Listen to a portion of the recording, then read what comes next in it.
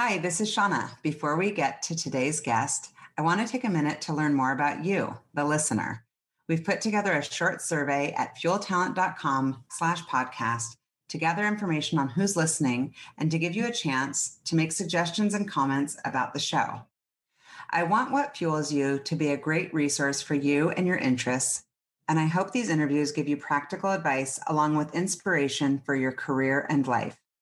Help us continue to serve you better by going to fueltalent.com/podcast. Thank you so much. Now let's start today's show.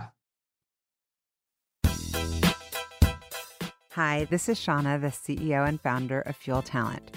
One of the things I have loved most in my 25-year recruiting career has always been the stories, the years, and successes, who influenced those decisions, and what lessons were learned along the way. I hope you enjoy the What Fuels You podcast. Today's guest on the What Fuels You podcast is Matt Ehrlichman. Matt is the CEO, chairman, and founder of Porch Group, a Seattle-based vertical software platform for the home. Porch's mission is to help home services companies grow, and through these relationships to help make the most simple from moving to maintenance and everything in between. Prior to founding Porch, Matt created his first technology startup, Thriva, in his dorm room at Stanford University, where he also received his Bachelor of Science in Entrepreneurial Engineering and Master of Science in Management Science and Engineering. In 2007, he sold Thriva to Active Network for $60 million and went on to become Active Network's Chief Strategy Officer, where during his 5-year tenure, Active grew from $60 million to more than $420 million in revenue and IPO'd in 2011. Matt currently lives in Seattle with his wife and 3 children. Welcome, Matt. Great to see you. Nice to be here. Okay, I know you're a Hawks fan. So my rapid fire first question is, who's your favorite Seahawk? Oh man, that's a good question. I mean, it bounces around a little bit year to year. I'm gonna go with Chris Carson. I just like the way that he runs. Hard-nosed guy. I love it. What have you read, listened to, or watched in the past year that you would recommend? The Outliers book I would recommend. I thought it was great. It has me really make some different choices even with our business. So I'd recommend that. I watched The Boys was a recent show that I watched. I actually thought it was pretty fun. I'm into superheroes. Oh, nice. Okay, I want to hear about your business in high school, but I'm guessing maybe you were an athlete. What was your favorite sport when you were a kid? I did. I grew up playing lots of stuff. The basketball, soccer, tennis were my main 3. Yeah, and I'm thinking, okay, we've got fall soccer, winter basketball, spring tennis. Yeah, right? Yeah. Actually, back then it was flipped around. Soccer was spring, tennis was fall. But yeah, I was able to play all those. Yeah, awesome. So in general, do you make decisions in life based on data or gut? I'd have to say both. I think inform yourself with data, but then, there's certain choices, important choices, you have to trust your gut and just go with it. Yeah. So yeah, very, very much both. I am very data oriented. My team would say, I'm very data oriented, but at the end of the day, there's key choices in life. You just have to trust yourself. Well, I'm guessing, and our listeners will get into the story of Porch, I'm guessing you're sitting on a shit ton of data right now. I can't even imagine. So are you an introvert or an extrovert? Introvert. Nice. Are you a trained extrovert? I've had a lot of CEOs on who are like, well, I have to be an extrovert for my job, but technically I'm an introvert. That's exactly what it is. Yep. Yeah. I mean, I enjoy spending time with people, and all day long I'm spending time with people, but at the end of the day, when it's done, I'm a pretty simple guy. I work super hard trying to build a great company, do that with a group of people I care about deeply, and then spend time with my family, and I'm all in trying to be a great husband, be a great dad. And so it's a pretty simple life in that regard. Yeah. I don't even know how you're balancing it all. We will get to it. But are you water or mountains? It is both, but I'd side to water if I had to. Yeah. Lake or ocean? We love going out to Seabrook and doing the ocean, but it's lake. I mean, we go down here to Lake Washington during the summer and just love getting out there. It's the best. I cannot wait to jump in the lake. We're getting close. Is there a person who, this is a tough one because everyone feels obligated to say one of their parents, but minus your parents, is there a person that you most admire? There's a number of people. I'm going to point to Warren Buffett, though. I really have appreciated how he's structured his company and how he's delegated, how he's built this decentralized organization. Just the spirit that this guy lives. I mean, what a great goal to be that age and still just on fire. And well, you're young. You got a lot of years ahead of you. You can do it. I do. But I mean, what a great goal to be just so into your life. I think it's pretty neat. I love that. Okay, so you grew up like me. We're a few of the rarities that grew up in Seattle. Yeah, born and raised. I met my wife at Shorecrest High School in Shoreline, Washington. I didn't know that. Public started school. Dating and left for college. But yeah, this is home. You guys started dating in high school? We did. Yep. Never looked back. Oh my goodness. 1997. There you go. So we've been together a very long time. Yeah. No, for more now than half of our lives. So it's been great. How would you describe that childhood? My parents did a great job. Very stable, childhood. My dad worked hard. My mom could just be there, and with us and supporting us. They pushed myself and my siblings. Certainly, the expectations were high, and that I thought was helpful. I mean, it helps you figure out how to stretch yourself, how to perform. It was I could not have asked for anything more. I was very fortunate. I'm curious when you say pushed hard, and I'm asking this as a mom who's like, I don't know what I'll look back on and say I coulda, shoulda, would have done this differently. But like, when you say pushed us hard for learning, curiosity, achievement, like when you talk about that, like, what are you thinking about? Yeah, I mean, I would say all of those things. It's just at the end of the day, and I have this perspective as well, but you want everybody to fulfill their potential, and you want to teach your kids and help them understand that is actually important to understand. You have potential, a lot of potential, and you have to grind. And that so much of life, in my view, is just outworking other people and just grinding day after day after day and being tireless in a certain pursuit. And I think that gets built into your DNA at a young age, where and my parents, certainly, instilled that in me, which is you just keep going, and you keep grinding and you push yourself to be as good as you can be. Yeah. And so there was high expectations just in terms of kind of how that would lead into certain performance. But again, they did a great job. I love that. My son's going into the state finals this weekend for lacrosse, and he's a junior, like a big player. And I sent him a text yesterday they won last night, but that said, that saying that says, luck is what happens when preparation meets opportunity. And I love that quote because it's like, you can't just go in and wing it. You have to prepare. And Absolutely. He does. Like, and that is life. I mean, that is life. You look at these, these moments along the journey of building businesses, and you could say, that was, and certainly there is luck involved, but it's really, I think there's often these moments where luck can be involved. And are you set up and ready to be able to take advantage of those moments when they're presented? But I think that's life. I agree. Yeah, I love that. And so I guess, are you friends still with a lot of your high school friends? And if so, would they be surprised to see that you're CEO of a publicly traded company? You've been an entrepreneur your whole life. I wouldn't say how would they describe you? Lots of high school friends, but I have some of my best friends today. Are some of my best friends were back in high school, and our families are connected. I would say no, not at all surprised.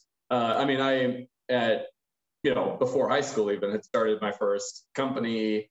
I had led and gone very deep into a number of things in high school, but our school newspaper, took that over, ran that, grew it significantly, and that had great, great progress and won competitions. It was always, I don't know why, even from being very young, I would do, stands on the street and sell things, sell sand dollars. What were you motivated by? Because I've had a lot of people on here who are like, I came from nothing and I didn't want that for myself. I wanted to get out of my situation. And other people who are like, the thrill of the competition. Like, do you know, like in reflecting, what you were, I guess, super cheesy, but what fueled you? Yeah, I think that I think it's the $1 million question, right? I think that it certainly changes over time. What motivates me. I know that set of traits was just pretty innate in me from a young age. Like, that's just how I was wired, to not follow the rules or, the normal, but to be able to, to break through and kind of make things in the way that I would want to see it.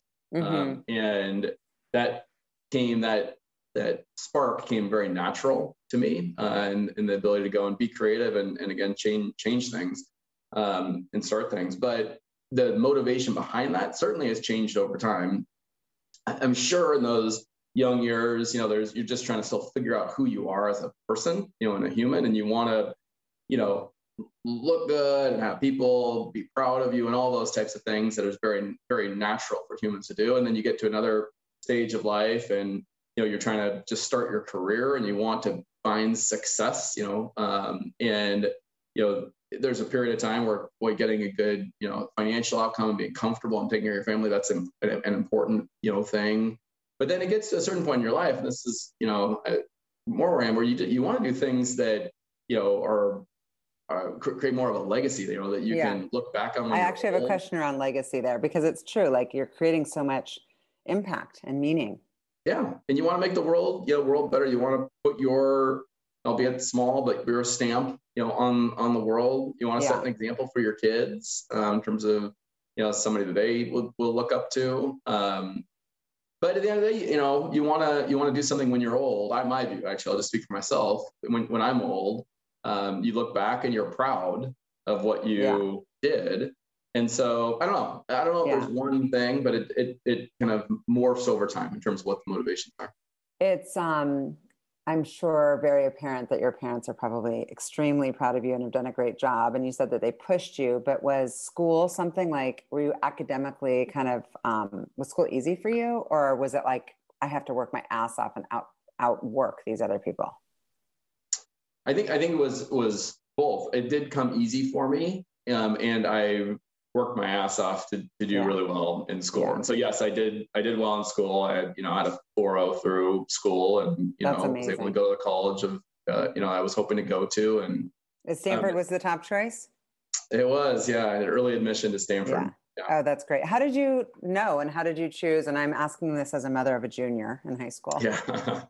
I mean, for me, it was something actually I probably was wearing Stanford gear in elementary school. Like, for whatever reason, that was kind of something I wanted to go to, for quite a while, actually. And so I was fortunate to be able to have that, work out.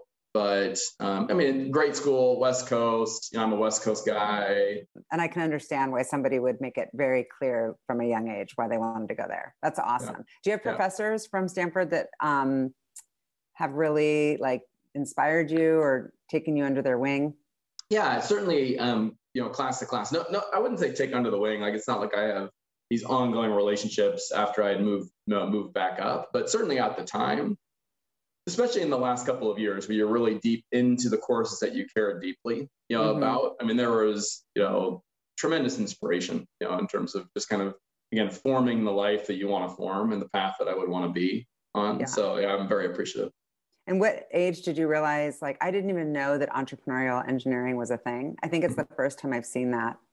Well, it's not. I designed it. So. Oh, because I'm like, wait, I've never seen engineering. I've not seen entrepreneurial engineering. Yeah. Wait, what does that mean? I designed it.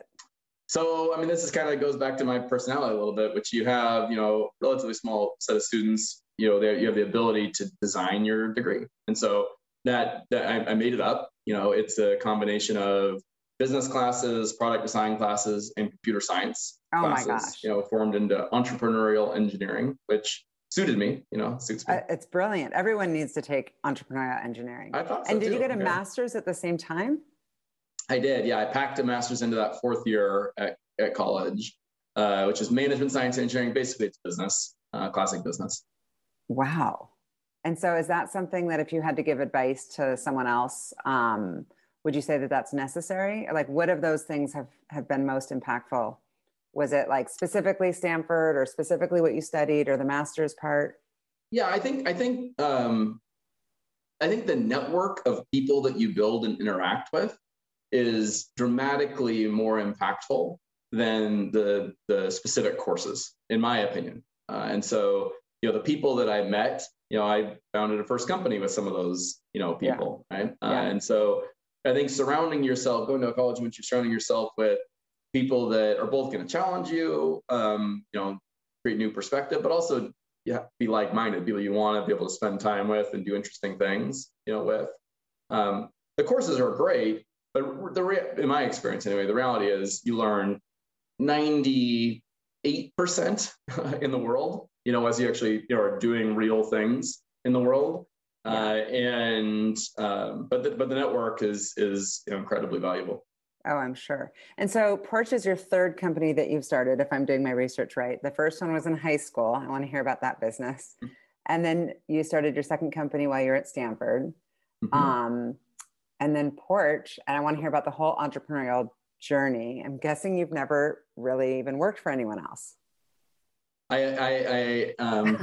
Little known fact, but I've never interviewed for a job ever in my life. So I've obviously interviewed lots of people, but maybe when I'm done with Porch at some point, which is going to be a long way off, maybe I'll just go do that for fun, just to experience it. But no, well, you seem like you would still be able to have empathy for someone who's going through a job interview, because it is, and I always tell my team, like when you're interviewing people, like realize the nerves and realize like the chaos for them of like the choices and am I coming off right? Am I selling myself right? So I know you're a great interviewer. I've actually heard that about you. So you figured it out on the other end. Yeah, you get better and better as you go. So the high school business, tell me all about that one. Yeah, so it's been a fun journey along the way. My first company I started when I was 14 years old. It was a sports camp. I was into sports. I had a brother who was almost a decade younger than I was. And the very first summer was for him and his friends, and very small, but it went well. The parents liked it, kids liked it. And so then I put together a real business called All-Star Camps. And over the next 5 years, scaled it up. It was actually one of my favorite jobs ever, because it ended up having, sites across Western Washington, lots of campers across these different sites. And it was just a great time to get out there. And what was it exactly? It was like, hey, the schedule, or like, teaching kids how to play sports and how to apply lessons you learn from sports to become a better person, at the end of the day. And so it was an actual sports camp. And then when I got to Stanford, the next business was a company called Thriva, which was a technology company to create software for event organizations like summer camps or like corporate events or like sports leagues. And that technology company had a really good run. We built that up, bootstrapped it, had a very successful, exit when we sold the company 4 or 5 years after graduating from college, and then moved on to the next thing. And so you stayed on there, and then I read in your intro, like grew that revenue. Is that kind of your special sauce? It sounds like you've got a little bit of everything. You're like, I'm product, I'm engineering, I'm like strategy, I'm biz dev. Like, what is if you were to go get hired by someone right now, what role would it be? Well, I mean, if I were to get hired by somebody, it would be CEO. No, I don't mean that. I mean in a functional role that's not CEO, because you're CEO, you're wearing so many hats. I don't know if I'm actually that great at like one thing. I think that is what being an entrepreneur is, my experience. Like you kind of have to be able to plug into everything, in with the financial team and the models and figuring the business out. Clearly your strategy, is right, down the middle of what I'm certainly focused on. Big partnerships, and M&A opportunities. That's something I've always, helped with and been, good at. But then in the teams with the product, and helping to actually go and just build the businesses operationally.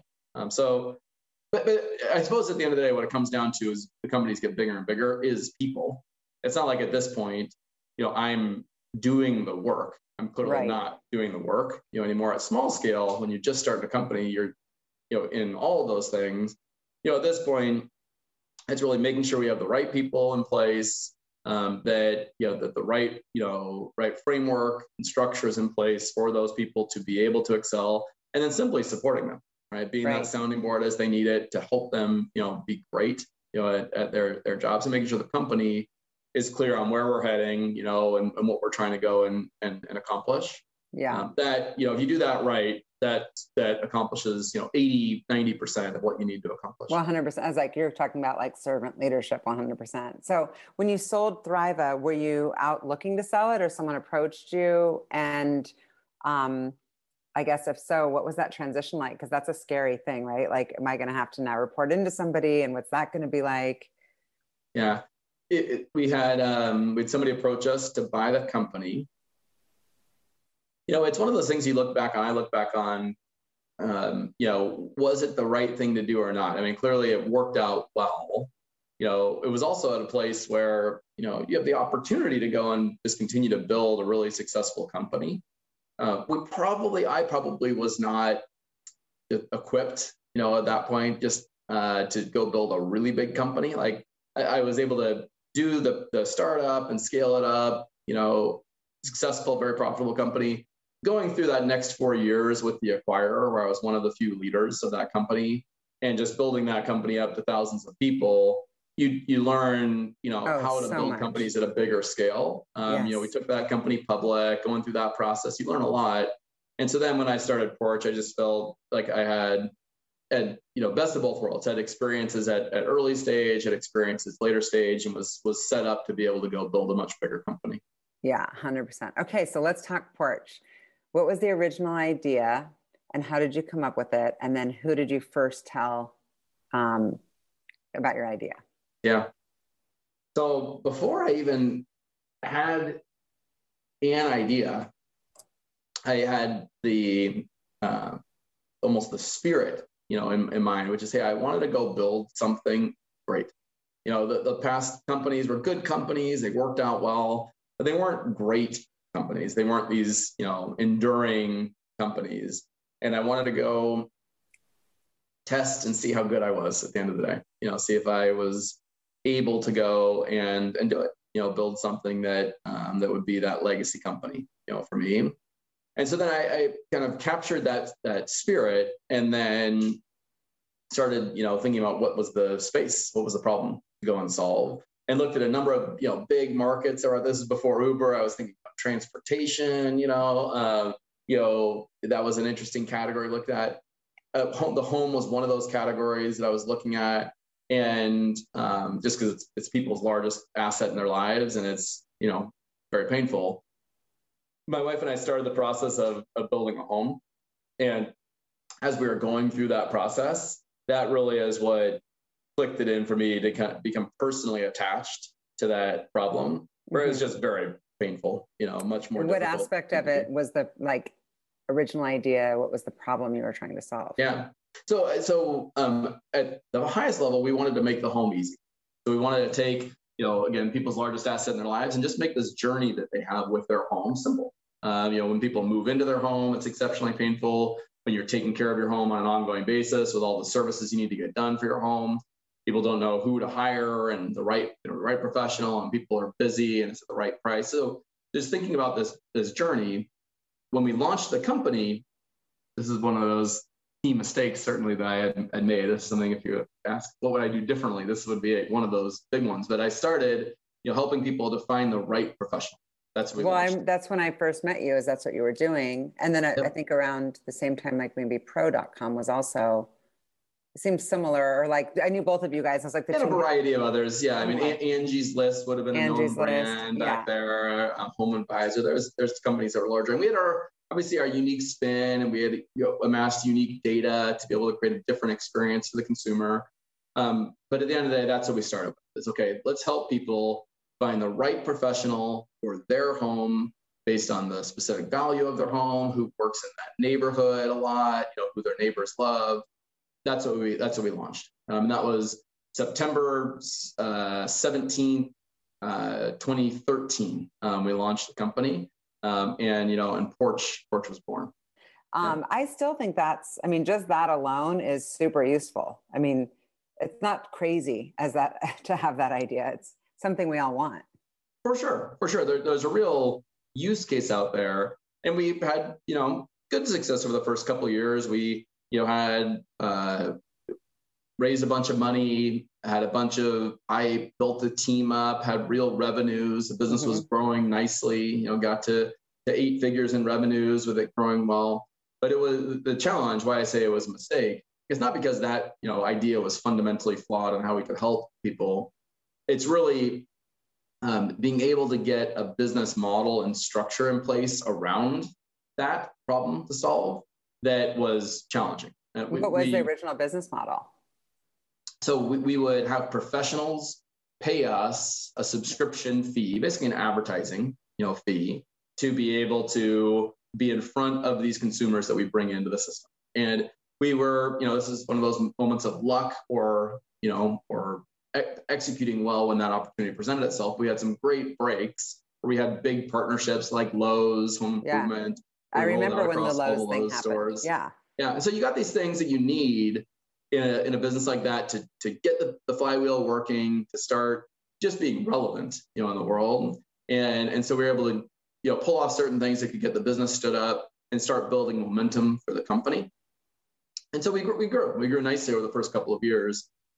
But 2 years in, it became clear that it was going to be hard, and I would actually say impossible, to go and build a true long-term company, and accomplish that core initial spirit that I was trying to accomplish. Because two reasons. One, consumers, when you would help them with a professional, as it turns out, people don't hire that many professionals each year for their home. And so even when you would delight that consumer, you wouldn't see this step function change in lifetime value of that consumer or them coming back. You have to go out and reacquire consumers every single time. And that just made that harder, one.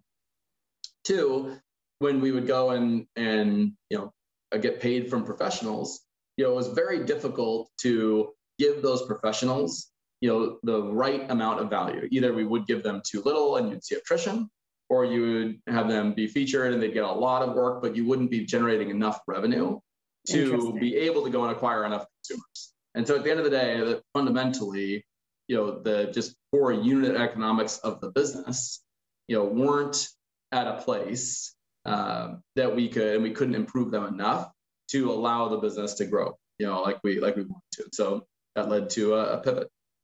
And what was the pivot?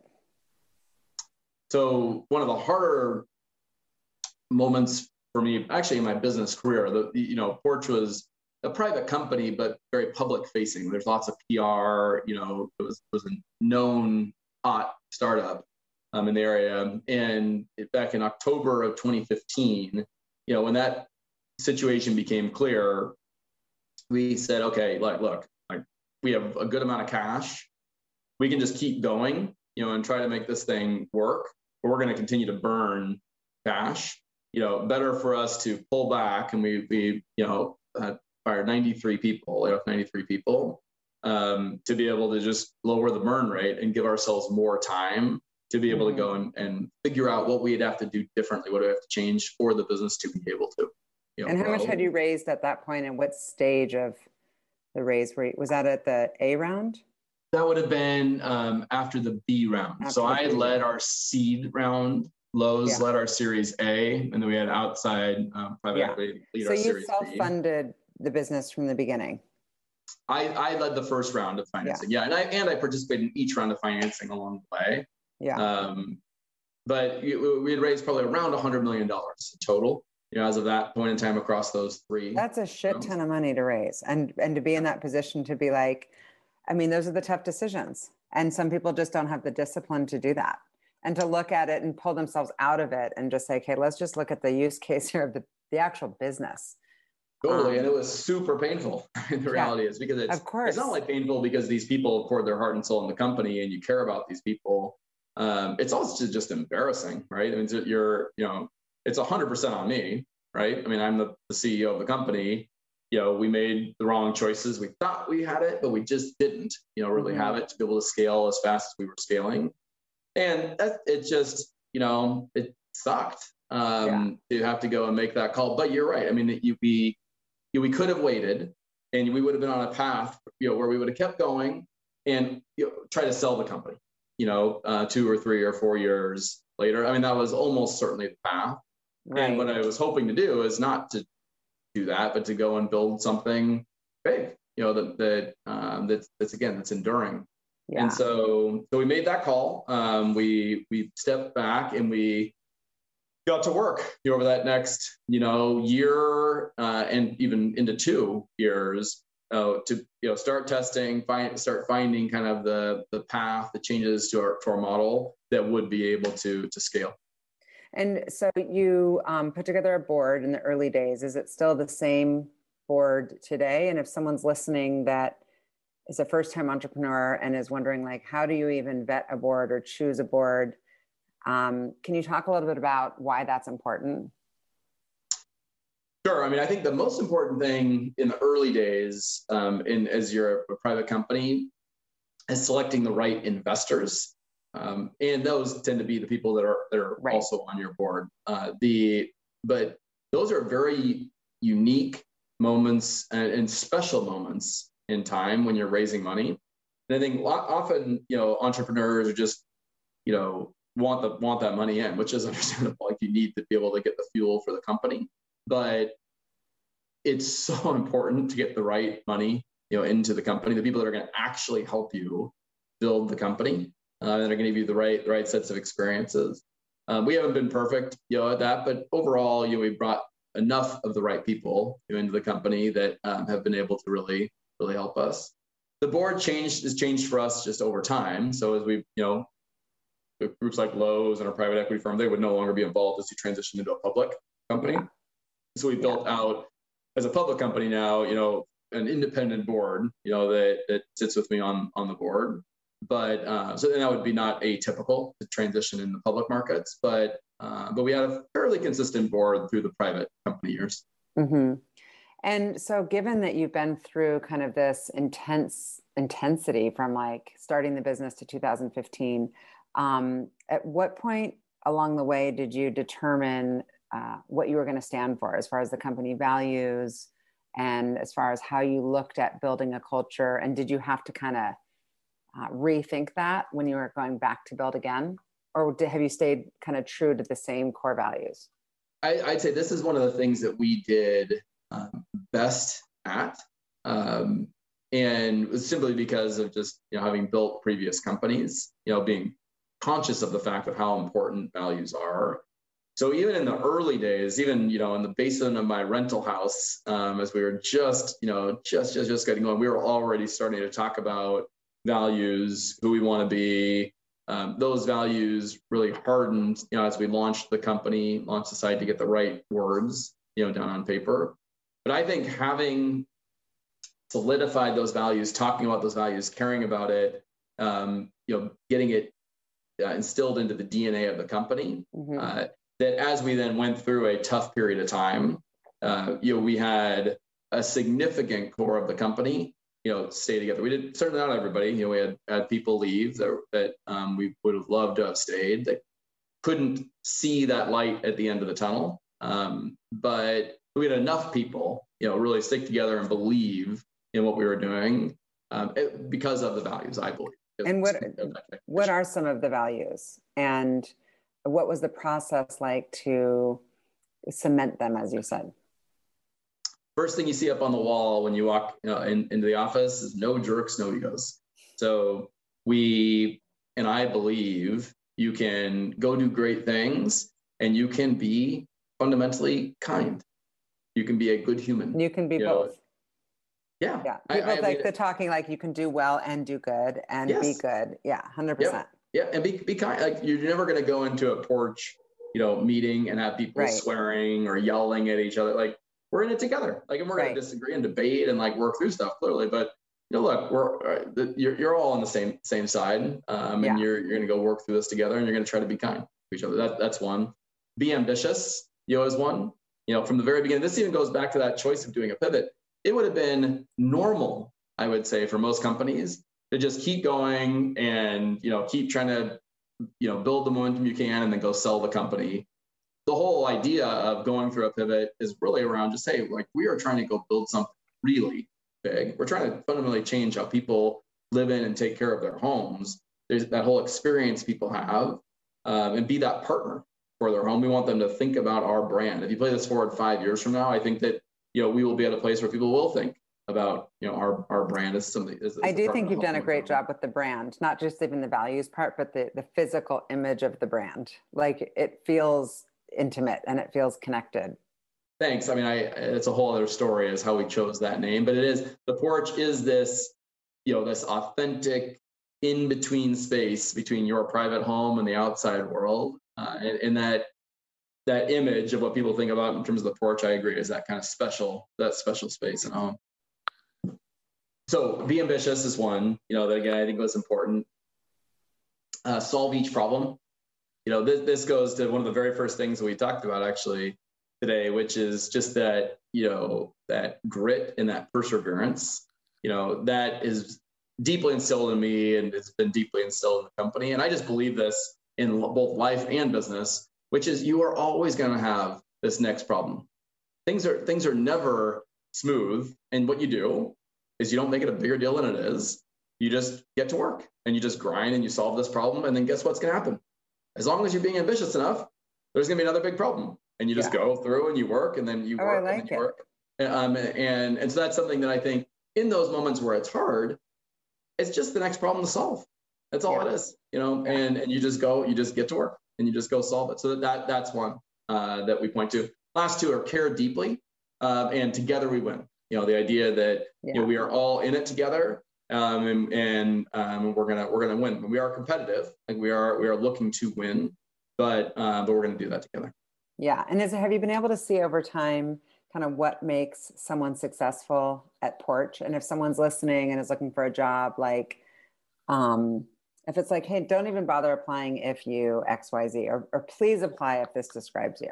Well, I would actually say we've seen consistently over time the people that fit those values that I just described work. And so, and people that don't, just don't, we've made. But how do you vet? It's super hard to vet for those things. Like, how do you vet? Yeah. So we've gotten better and better at that over the years. It's still hard in the interview process to know with certainty, but really try to unearth proof points, around each of those values. So in a loop, we'll have a person who is specifically interviewing for one value around that person and trying to find stories and examples of where people either demonstrated that. I love that. And then is it a kind of top down, like the hiring manager gets the final say, or does everybody have to be on the same page? Or how does that work?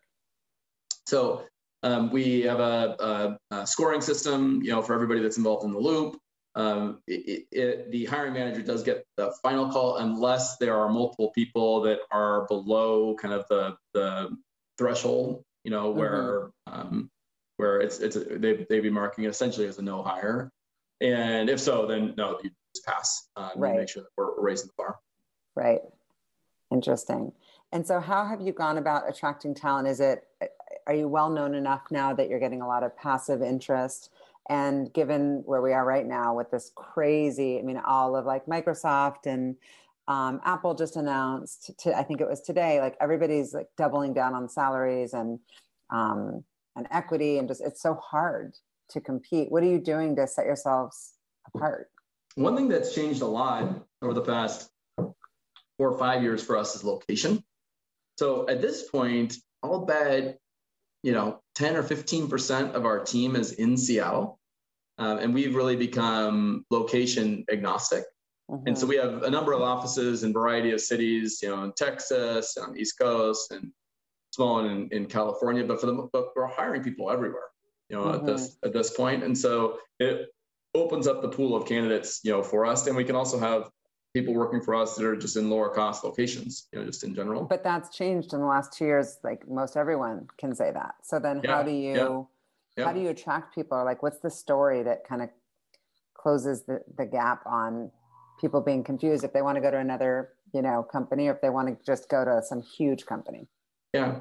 So it obviously depends on what people are looking for, but Porch has this unique mix of this culture, with that people really like working. Like the people at Porch, you will form great connections with because they are, special people with having huge growth and huge upside, but not a brand new startup, right? That there's just a lot of risk, there. And so for us, I actually feel very fortunate. We've been able to just continue to attract exceptionally strong, people, and that begets hiring more great people, at the end of the day, and so it does build on itself.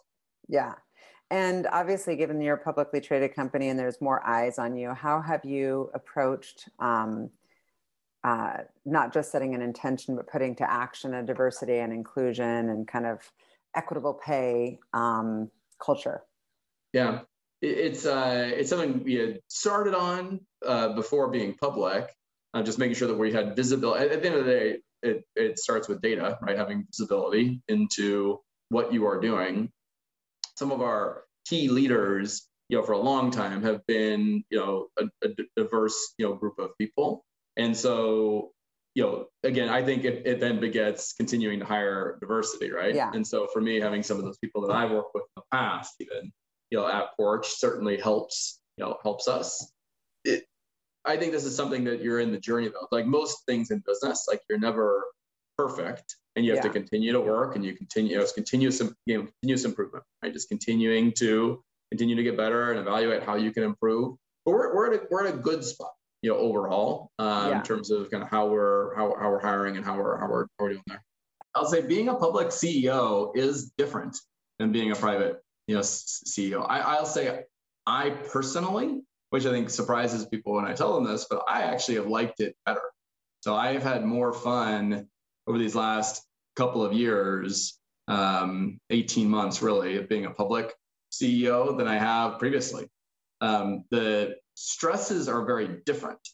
Before as a private company CEO, I was spending a lot more time just, thinking about how we were going to survive, right? What's the next, funding milestone, and now we have capital, the company's in a solid place, but there's different level of stresses like the market, like our company is doing really well, but there's these outside forces, this literally daily or to the second ticker that just has no connection short term with how businesses are actually performing, and so that can be a real distraction for the team. Right. Fundamentally, what I believe is, put all your energy and focus into building something and creating real value, and then that will show up, over time.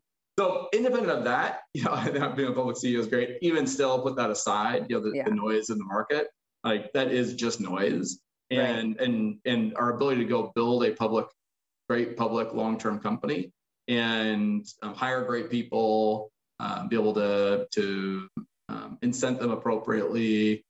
All of that is easier, I would say, as a public company. I can see that.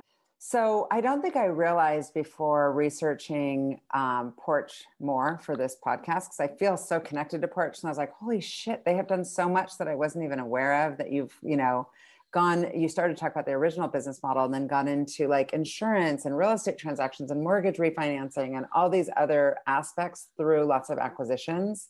It looks like, just from quick research, that insurance has been a really good bet.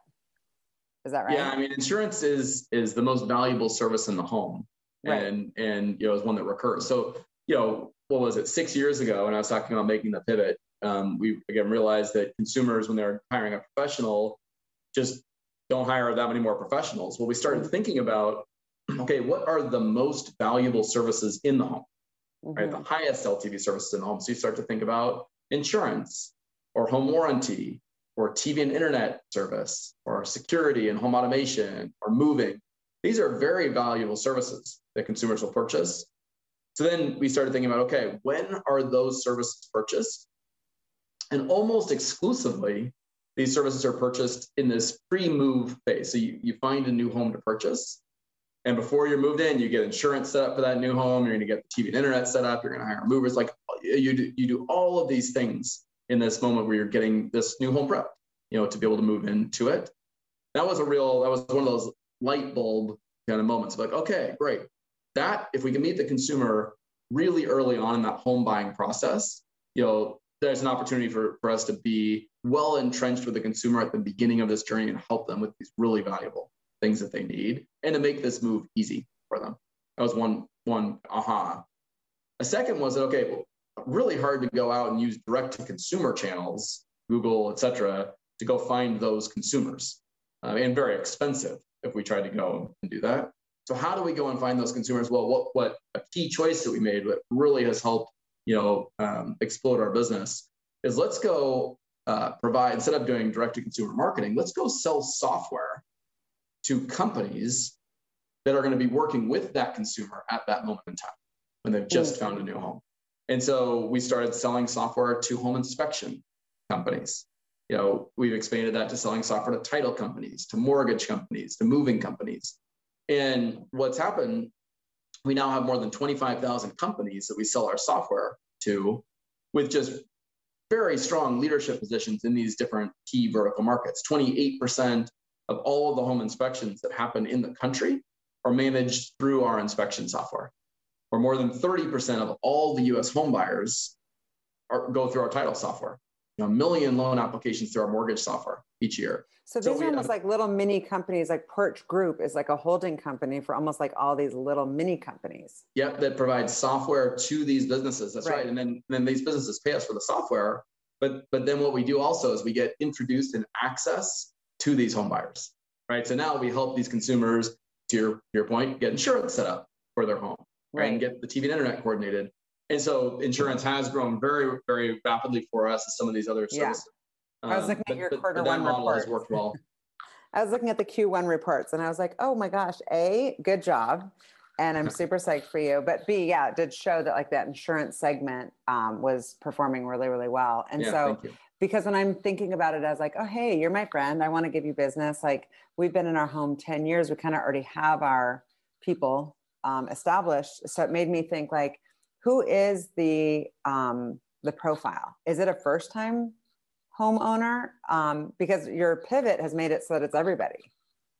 Yeah, it's anyone who is in the moment of buying a home. So the next time that you go and are going to move and are going to buy a new home, the reality is you have all your existing people for your current home.